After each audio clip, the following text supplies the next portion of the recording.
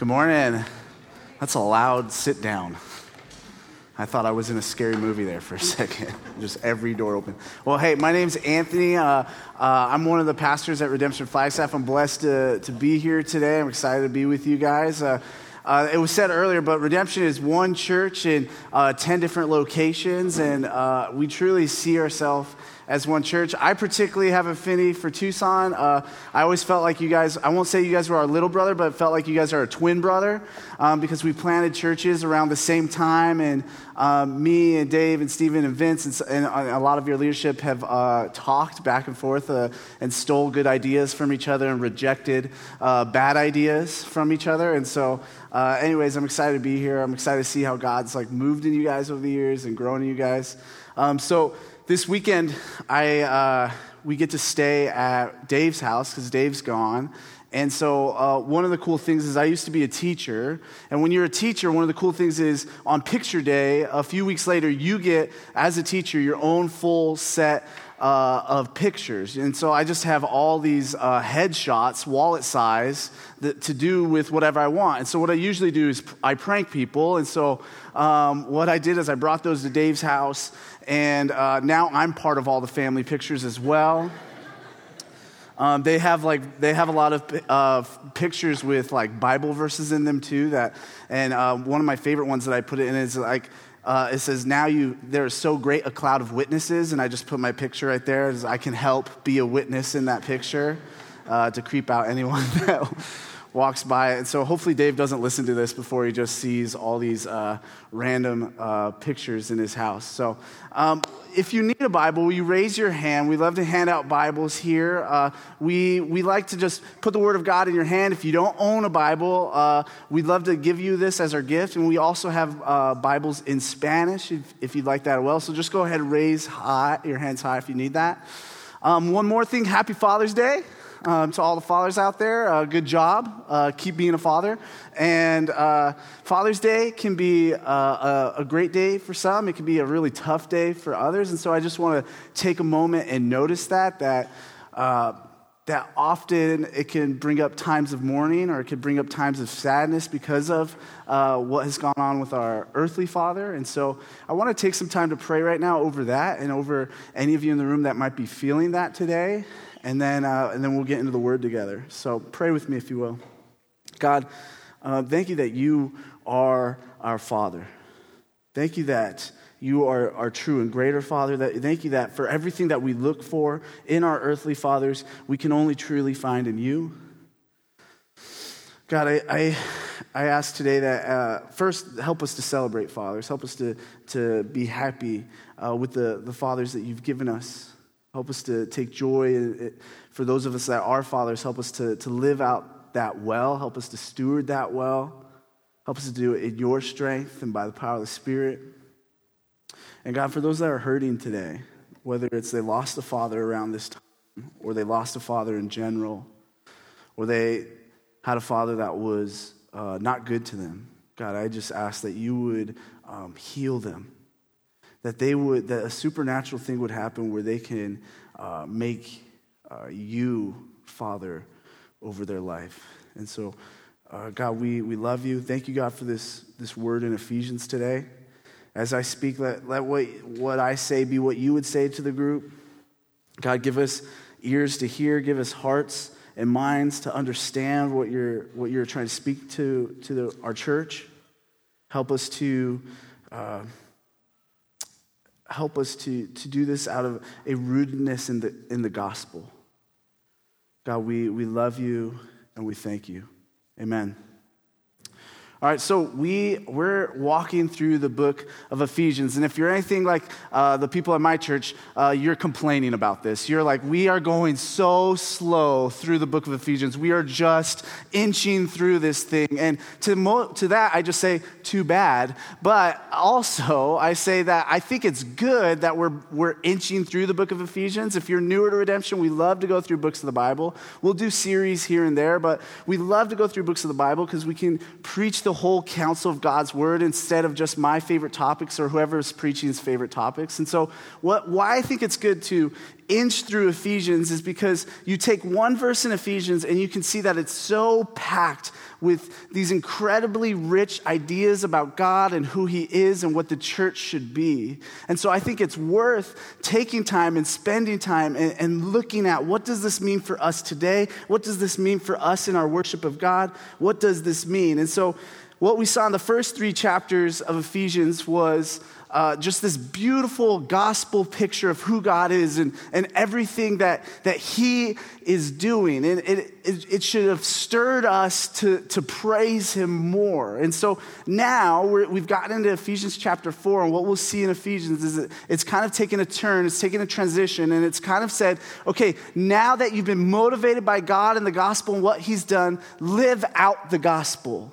And so in the last 3 chapters of Ephesians, we're going to see what does it mean for God's people, God's church, to live out the gospel. And so in Ephesians chapter 4, it started off right away talking about unity and how unity was important. I love how it said bear with one another, like knowing that unity is going to be difficult. Paul didn't say just like, hey, it will be easy, hang out with everybody. He said, no, bear with one another. Sometimes it won't be so easy to love one another. And then last week, Dave gave this beautiful picture, and Ephesians gave this beautiful picture of the church being gifted by God, given gifts. And these gifts are for all of us to use to do ministry, that every person in the church has been given giftings by God, and we're supposed to use those giftings to serve one another. That's what that word ministry there means, is to serve the world and each other, the church. And so I thought that was really good for us. And what we saw too was that it was actually a picture of maturity. It was a vision for maturity that we began to get. And then today we're going to continue that vision for maturity in the church. Like, we're going to be asking the question, what does it mean for the church to be mature, for the church to be healthy, for the church to grow into maturity? Okay, and so we're going to get more of a vision of that today. Before we hop into that vision for maturity, there's something you have to know about me, because some of you might be feeling it already, is my face. I have a punchable face, okay? My Paul is one of my best friends, and he laughed the loudest, and that hurts the most, because that means he's felt it the most in the room. I just have a punchable face. That means some of you in the audience right now, you're like, I just want to punch him. I don't know why. There's something about him. And I say that because I've been punched in the face many times in my life. I'm just talking mid-sentence, and just a fist is in my face all of a sudden in non-fighting context. And as I've reflected on why do I get punched in the face, what I realized was it's because I'm immature. I often say things I shouldn't say or do things I shouldn't do, and what happens is you find a fist in your face all of a sudden, and I'm just left alarmed. I'm like, what about the glasses rule? Like, what? Why aren't we following this? And so I have a very punchable face, and it's due to my immaturity. And what I love about this passage in Ephesians is, even though Paul, I think, is wanting maturity in the church, he's not punching us in the face to get there. He's very gentle, he's very kind, he's very loving. Now, I know I'm from Redemption Flagstaff, so I'm going to come in here today, I'm going to read through this vision for maturity, and it could sound like a punch in the face, because you're like, you don't know us, Anthony, right? And I just want to say, this is God's vision, not my vision. These are things in verses 15 and 16 that I think every church could dive deeper into. And so please don't hear it as a punch in the face, and please don't punch me in the face later. All right, so let's hop into it. We're in Ephesians chapter 4, verses 15 and 16, if you have your Bibles. If you're new to the church, or you're not sure where it is in your Bible, it's in this like last tenth of your Bible, and it's after another letter called Galatians. So, verse 15, let's hop into it. Let's stop there. Rather means instead of, right? That rather means instead of. And so if we're going to understand Paul's vision for maturity today, we have to see what he's saying us to be instead of. He's saying rather than do this stuff, do this stuff over here. And so let's go back to verse 14 really quick and see the vision of immaturity that Paul sees in the church sometimes. Verse 14. so that we may no longer be children tossed to and fro by the waves and carried about by every wind of doctrine, by human cunning, by craftiness and deceitful schemes. So Paul, he saw an immature church, an immature body of believers, as one in which they were like children. They're tossed to and fro by winds and waves of doctrine. They're deceived by human craftiness and deception. And I think it's important we sit on here for a minute because I think this sort of immaturity happens in the church today. It happens at my church. I don't know, maybe Redemption Tucson, you guys are killing it. But at my church, some of this stuff happens. And so I think it's good that we sit for a moment and say, am I immature in some of these ways? That first way he talks about is like we're children tossed to and fro by every wind and wave of doctrine. And at my church, what happens is every week or every month, a new podcast or a new blog comes out, or every few years, a new book comes out. And what these podcasts, blogs, and books do is they take some of what I think are the clear teachings of Scripture, and then it says, no, you don't have to believe that. You don't have to believe that anymore. Like we figured out some Greek stuff, and we figured out some things, and you don't have to believe that anymore. And Paul is saying that is immaturity. Is that when you take the clear, now there's things worth examining in the Bible. I'm not saying there isn't, but there are clear teachings in the Bible that are hard for us because they push up against our self-centeredness that many supposed theologians have changed and made more palatable when we know that that's not what Jesus was really saying. When we know that that's not what the Bible is communicating. That's immaturity, Paul says, when we're easily tricked. Maybe you feel like, I'm pretty good on Bible doctrine. I'm pretty good on understanding the Bible. And I think maybe more often I see us deceived by human cunning and craftiness and deception. Now, in Paul's day, this was a lot more subversive, or it was a lot more devious. Really. Like there were people that did not want the Christian church to exist, so they looked for ways to pervert the truth of God and gather followers so that they wouldn't follow Jesus, right? It was a lot more devious, but I think for today, it's a little bit more subvert. That I think often I'll be sitting with someone and they'll say, hey, Anthony, what is the way of Jesus in this area? And I'll say, well, let's look at some things he said. Like, what do you think he's saying there? And they'll say, well, I think the way of Jesus is clearly to go that direction. And I go, well, then you should probably go that direction. And they go, but my mom or my dad or my friends, they're telling me I shouldn't. They're telling me I don't need to worry about the way of Jesus in that way. And it's subvert because they're not saying, hey, don't follow the way of Jesus, but what they're saying is, hey, follow my way of life. Come walk into my way of life. And it's enticing because it's full of things like comfort and self-expression and things that we deep down want, things that deep down we can only truly find in God. And Paul says that when we are willing to follow the way of people instead of the way of Jesus, he says that's immaturity. That's immaturity. So that kind of stuff is in my church, so I think it could be in your church.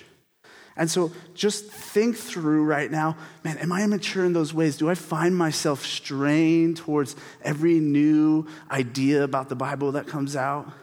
Or do I find myself straying towards the way of other people because it would make my life easier or better?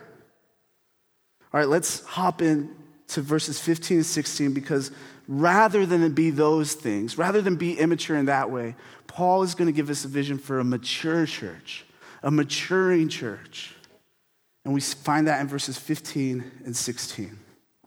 It says this, rather, speaking the truth in love, we are to grow up in every way into him who is the head, into Christ, from whom the whole body, joined and held together by every joint with which it is equipped, when each part is working properly, makes the body grow so that it builds itself up in love. So we got a picture of a mature church. It's a picture of a church that is connected to each other, that's full of love, that's connected to Christ. A mature church is the ones that are connected to each other, that's connected to Christ, and that's loving each other. And so I want to take some time for the rest of the sermon, basically, and I want to pull 4 things out that I see in these verses 15 and 16. Four marks of maturity. Now listen, these things, it could be very easy that I put out these 4 things and we go, okay, we're 75% of the way there. We got 3 out of 4 or whatever. And I don't want to make a list in that way because I think these things are very much, they come together as a package. Like we're not supposed to separate these things. So often we go to the New Testament and we go to some of these commands for how to love and how to do things well or how to be a mature church. And then we just pull the things that we're good at out instead of saying, what is the whole vision for maturity? And so when I go through these 4 things, it's to help us to understand each part of the vision for maturity. But I think a truly mature church is going to have these things, or at least glimpses of these things, or of movement towards these things. Okay, so 4 things. The first thing I noticed was how the church grows from Christ and toward Christ. You see that all throughout these 2 verses, that the church is not only moving toward Christ, that they are growing into his Christ-likeness, that he is the head of the body of believers, but they're growing from Christ, where Christ is really connecting and guiding this body of believers to be together and to be one. Friends, we need to know this if we want to be a mature church, that Christ is central to a mature church. That we grow from Christ and we grow toward Christ. And if we want to be a mature church, we need to grow from Christ and we need to grow toward Christ. Often, I think the church just becomes a place where we try to grow in morals. We try to grow in being good boys and good girls. But what we see a picture of maturity in this Bible is one that leans into Christ, that grows from Christ, that grows toward Christ. I think about that idea of growing from Christ, that our relationship with Christ would be so strong that we experience growth and maturity. I think about just sitting in prayer and just talking to God, just saying, Jesus, help me to get to know you better. Help me to know you more. Help me to understand you more. Help me to just love you more. Jesus, help me. And then I think about growing toward him. Just this kind of idea of like looking at Jesus and letting that be our mark for maturity. Looking at Jesus and trying to live that way and look that way. Looking at Jesus, looking at the Gospels and really studying Jesus. There's an author that a lot of the redemption leadership is interacting with right now. His name's Paul Miller. And pick up any of his books if you think of it. But Paul Miller, he often talks about the cadences of Jesus. How often we'll just read the words of Jesus instead of like, how did he say this? How did he look at someone? What did he do in that situation? I think when we begin to do that, we'll begin to grow toward Christ. And so growing towards Christ has to be central to what we do. Growing from Christ has to be central to what we do. When we first moved up to Redemption Flagstaff, Vince, who's the lead pastor up there, when we started this church, we started this series, and it was like called Marked or something like that. It was things we wanted our church to be marked by. And one of the weeks was kind of talking about our leadership. And so Vince, he gets up there and he says, all right, everyone, who is the lead pastor here? And I grew up in the church, so I'm a good church boy. And I said, you are, Pastor Vince. And he said, no, Jesus is. And I was like, well, you didn't have to put me on blast, but I see your point. But ever since that day, I've loved that shift in my thinking, because my thinking was going, well, there's a clear leader in the church, it's this guy and all that. But Vince, even though God has given him that to steward, and he's given Dave that to steward here, Vince was saying, no, Jesus is really our lead pastor. Jesus is really our foundation. Jesus is who we grow toward. Jesus is who we grow from. And that has to be our vision. Christ has to be our foundation. So we need to think through, in being a mature church, what are some areas where we haven't made Jesus Lord over our life? Because that's often where the immaturity comes. What are some places? Maybe it's in your parenting. Maybe it's in the sort of relationship you're in. Maybe it's in your friendships. Maybe it's in just your day-to-day life that you won't give over your time to Jesus, whatever it might be. But we have to grow from and toward Christ because Christ is our lead pastor. All right? That's the first thing I noticed. We're growing toward Christ and from Christ. The second thing I noticed in this text is how these two verses, they're bookended by love. Did you notice that they're bookended by love? It starts off saying, speak the truth in love. And then it ends in verse 16 saying, the church building itself up in love. Love is central what the church does. Love is central to the body of believers. I often say, our greatest apologetic as the church is love. We often spend all this time, and I think it's okay to do, in apologetics, studying why we can contend for our faith and argue for our faith, and yet we don't have any love. Right? 1 Corinthians 13 says the greatest of these is love, I believe. Love is central to what the church should be doing because it is a reflection of who God is. Love is central. This passage is bookended by love. Instead of us going, hey, what does it take to be a mature church? We could just ask the question, what does it take for me to love daily? What does it take for me to actively love the people around me? And then you will be a mature Christian. This love, this word for love here, you've probably heard this before if you've grown up in the church, but both times love is used here, it's this Greek word agape. And in English, we really only have one word for love, right?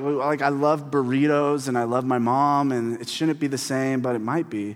And I'm just kidding, I love my mom. So it's kind of hard for us to understand, but throughout the New Testament and the Old Testament, there's all sorts of words to use to describe love and the nuances of love. And this one right here is agape love. And this sort of agape love is the love that Jesus primarily taught about. And it's a love that seeks the well-being of others, that doesn't look for their own well-being, but only looks for the well-being of others. It's an active love. As the great band DC Talk said, love is a verb, right? Dated? I grew up in the church. Sorry, guys. Cast me out as a heretic for mentioning DC Talk. But love is active. So this sort of love that we see here, this sort of love that bookends these verses, is the sort of love that we are looking for the well-being of others, that we are looking to serve one another, that we are looking to care for one another. A mature church loves well. A mature church loves well. I would love for Redemption Flagstaff and all redemptions to be a place where someone walked in and they just said, man, I don't know everything about them, but they loved me well. No matter who they were, what background they had, that for whatever reason, because of Christ and the Holy Spirit in us, that we would love everyone well. A few years ago, we started in our leadership team talking about this idea of living for your eulogy. That's kind of crazy, right? Or living towards your funeral. But the idea here was to think through, what do you want said during your eulogy? What do you want said at your funeral? Because I think in the day-to-day life, we get so distracted by just life's cares and worries, and sometimes that's okay, and sometimes those are things we need to steward, that we don't stop and just say, hey, what is at the core of this? What am I moving toward? And for me, in my eulogy one day, I hope, maybe they'll say, man, I punched him, but maybe they'll also say that, man, he loved me well. That Anthony loved me well, that he cared about my well-being, that he looked for my well-being. And if I just want to apply this idea to this church. If Redemption Tucson died, I don't know how that would happen, but it's a metaphor. Let's just say it died, it went away tomorrow. What would the city around you guys say? What would the people around here say and think? What would they say at your eulogy or at your funeral? When people asked about what happened to Redemption Tucson, what would people say? I hope that they would say, man, I don't know what happened, but that church loved us well. That church cared for us well. Continue growing that. I follow some of you guys on Tucson, people that I know that go here, not just creepily following some of you. And I think you do this well, especially for this school. I watch how you guys go out of your way to agape love this school, to look for this school's well-being. You don't have to. You could just pay your rent and get by, but instead you guys say, no, we want to be here in the city looking for the well-being of others. Continue to grow in that, Redemption Tucson. All right, so that's the second thing I know. So first, Christ really is our foundation. We're growing from him and toward him. Secondly, just that these verses are bookended by love, so a mature church should be bookended by love. The third thing I notice is this, is a mature church speaks the truth in love. A mature church speaks the truth in love. I think this is a lost art in the church. I think this is a lost art in the world, probably, but I think it's a lost art today. To truly speak the truth in love. I think a lot of us love speaking the truth. We love going, hey, I know you said that, but here's this and this and this and this to prove you wrong. Please believe the truth. You are going to die or something. I don't know. Some of us, I'm kind of that way. There's just something in me. I think I just want to win the argument or win the conversation, which is a weird thing that I probably have some issues, like dad issues or something there. But there's something going on where I just love to speak the truth, but I don't love to do it with love.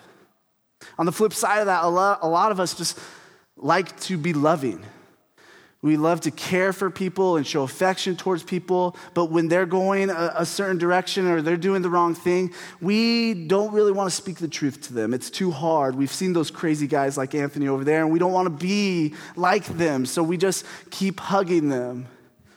But Paul says a mature church is one that speaks the truth in love, that does both of these things, that's not trying to win the conversation, but trying to lovingly move their friend towards the truth, lovingly move their friend towards Jesus.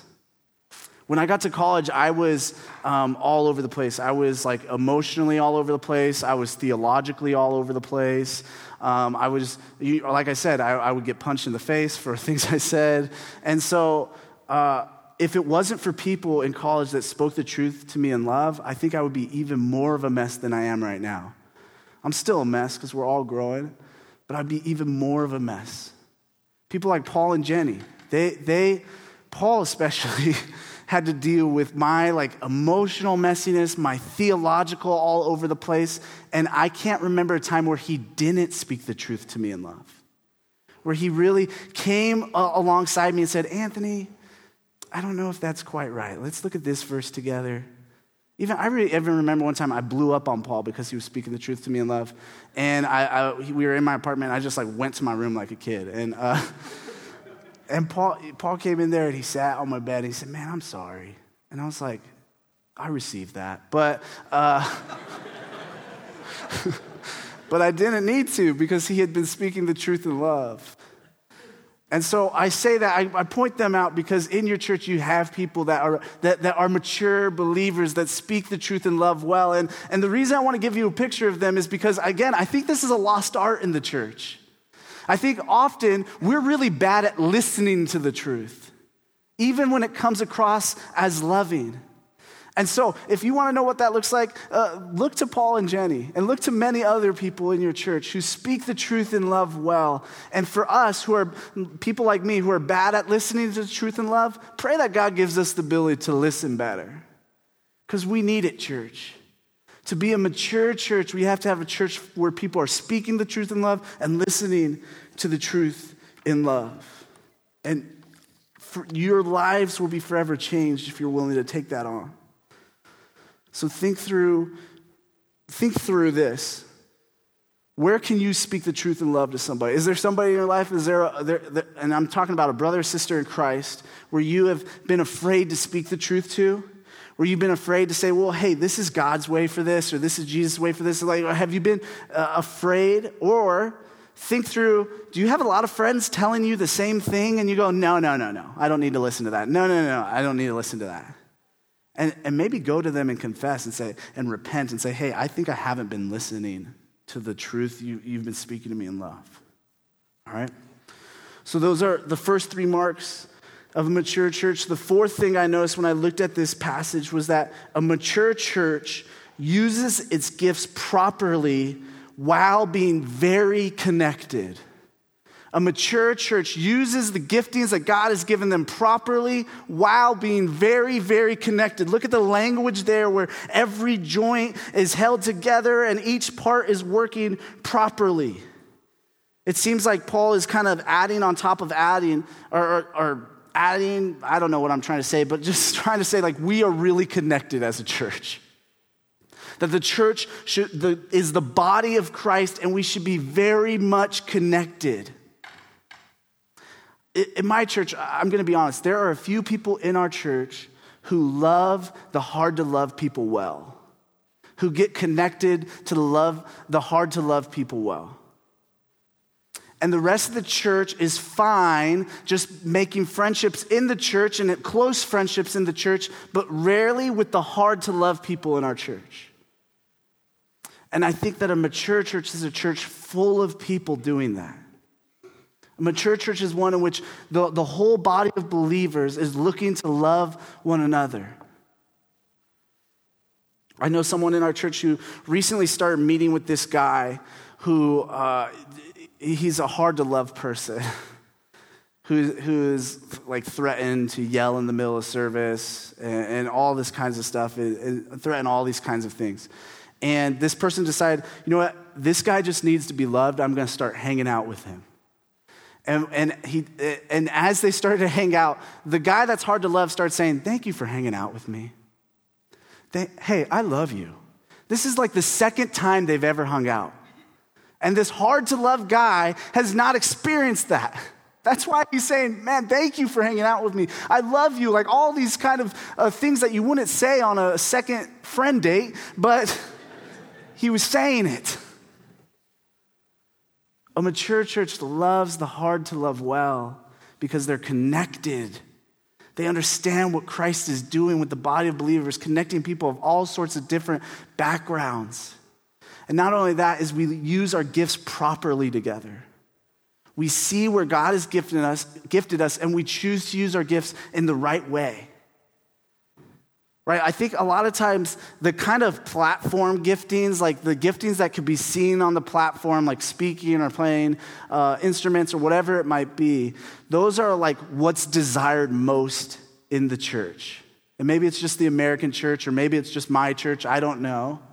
But these platform giftings, and so we strive to have these platform giftings because there's something deep down inside of us that wants fame and wants to be seen because we've forgotten that God sees us and God loves us and God has his eye on us, so we don't need fame.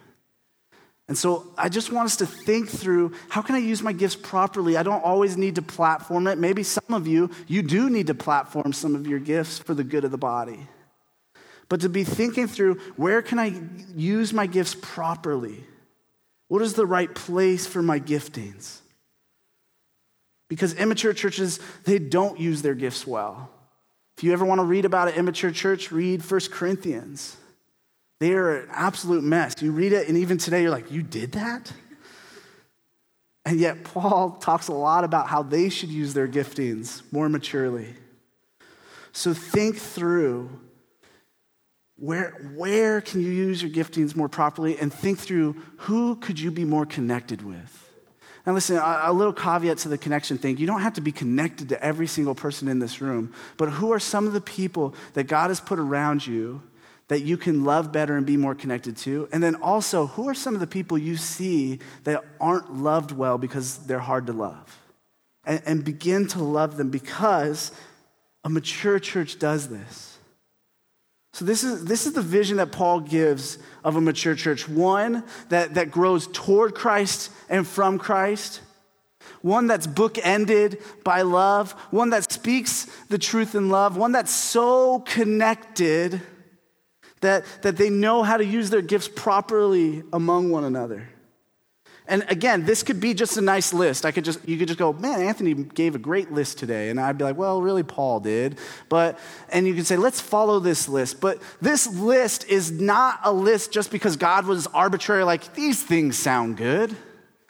These things here are a picture of who God is and who the gospel is and what the gospel is a picture of who Jesus is and what the gospel is. So when we live these things out, we are living out the gospel. We are living out who Jesus is. We're giving the world a picture, an image of what the gospel is. Think about how it was bookended by love, and it's that sort of agape love. Isn't that what Jesus gave us? That Jesus came to earth looking not for his well-being, but for our well-being? That Jesus was willing to take on pain for our well-being? I think this sounds silly, but Jesus probably stubbed his toe at some point. If I'm God, stubbing toe will never happen to me. It's one of my top 10 worst things. I've had a pretty easy life. But Jesus, he was willing to look for our well-being. He was looking, even with his death on the cross, he was looking for our well-being so that we could have an escape from death if we would trust in Jesus for the death he took on for us. That we would trust that and understand that he needed to die in our place. Jesus had agape love for us. Even the church using its gifts well is a reminder. It's a reminder of who God is in the gospel. That ultimately the gospel is the gift of God, like bringing us back to him. It's the gift of God to us. That we get God based on nothing we do. That even Jesus, he gifted us with his holiness. He gave us his holiness because we can't be holy on our own. Because of the power of the Spirit and believing in the gospel, we slowly over time become more like Jesus, but we can't be holy on our own. We only have failed attempts or external masks that look like holiness. Jesus has gifted us with his holiness, so when we use our giftings well in the church, it's a picture of how God has used his giftings well to care for and love us in the gospel. And then when the church is like connected and working properly, this is also a picture of the gospel. This amazing, mysterious thing happens when we believe in Jesus. It says that we have a union with Christ. It's often referred to as like a bride and a bridegroom, or a groom and a bride, a husband and a wife. That through believing in what Jesus did for us, we have this union with Christ. Us finite, sinful, messy people, Christ wants to be united to. That through the power of the gospel, Christ has united us to him. And so when we in the church are connected, it's a picture. It's a picture of how Christ has connected us to him. This beautiful union that we get in the gospel. So a mature church is a mature church, not because they followed the set of rules best or the list best. A mature church is a mature church because they know who Jesus is and they know what the gospel has done for their life, and they live that out in all aspects of their life. My hope for redemption is that we would be a mature church. That we would be a mature church because of how connected we are to Jesus, how much we understand what he's done for us in the gospel. How he has lived perfectly, he has died for our sins, he has raised from the dead to share in life with us for eternity, that we would be so moved by that in everything, every part of our life, we live that out. That's what a mature church looks like. Do you guys want that sort of a church? Let's press into Jesus. Let's pray and ask Jesus to help us with that. Jesus, we love you and we need you. We're thankful for your vision of what a mature church is. God, I love that. I think just everything in the New Testament that you call us into is a picture of who you are. It's a picture of what you've done already for us in the gospel. So we don't have to rest on our own strengths, or we don't have to climb some moral ladder of commandments in order to get to you, that Jesus, you got to us, that you came down. So God, as we looked at this vision, as we continued looking at this vision for maturity this week, God, I just pray that we would be able to do those things well by resting in who you are, by an empowerment of the Holy Spirit. God, help us to grow from you and toward you. Help us to pursue our relationship with you. God, help us to love well, that agape love. Help us to, God, give us this ability to know the needs of others and to know the ways that we can meet those needs, God. God, help us to speak the truth in love, because I know that speaking the truth and hearing the truth is part of how we know you and get to love you and understand who you are. And then, God, let us be connected. God, a lot of us, we just want to be individuals. We want to just live whatever lives we want to live. Help us to be connected like one body where you're the head. God, we love you and we need you. Help us to be a mature church that's anchored in you. Amen.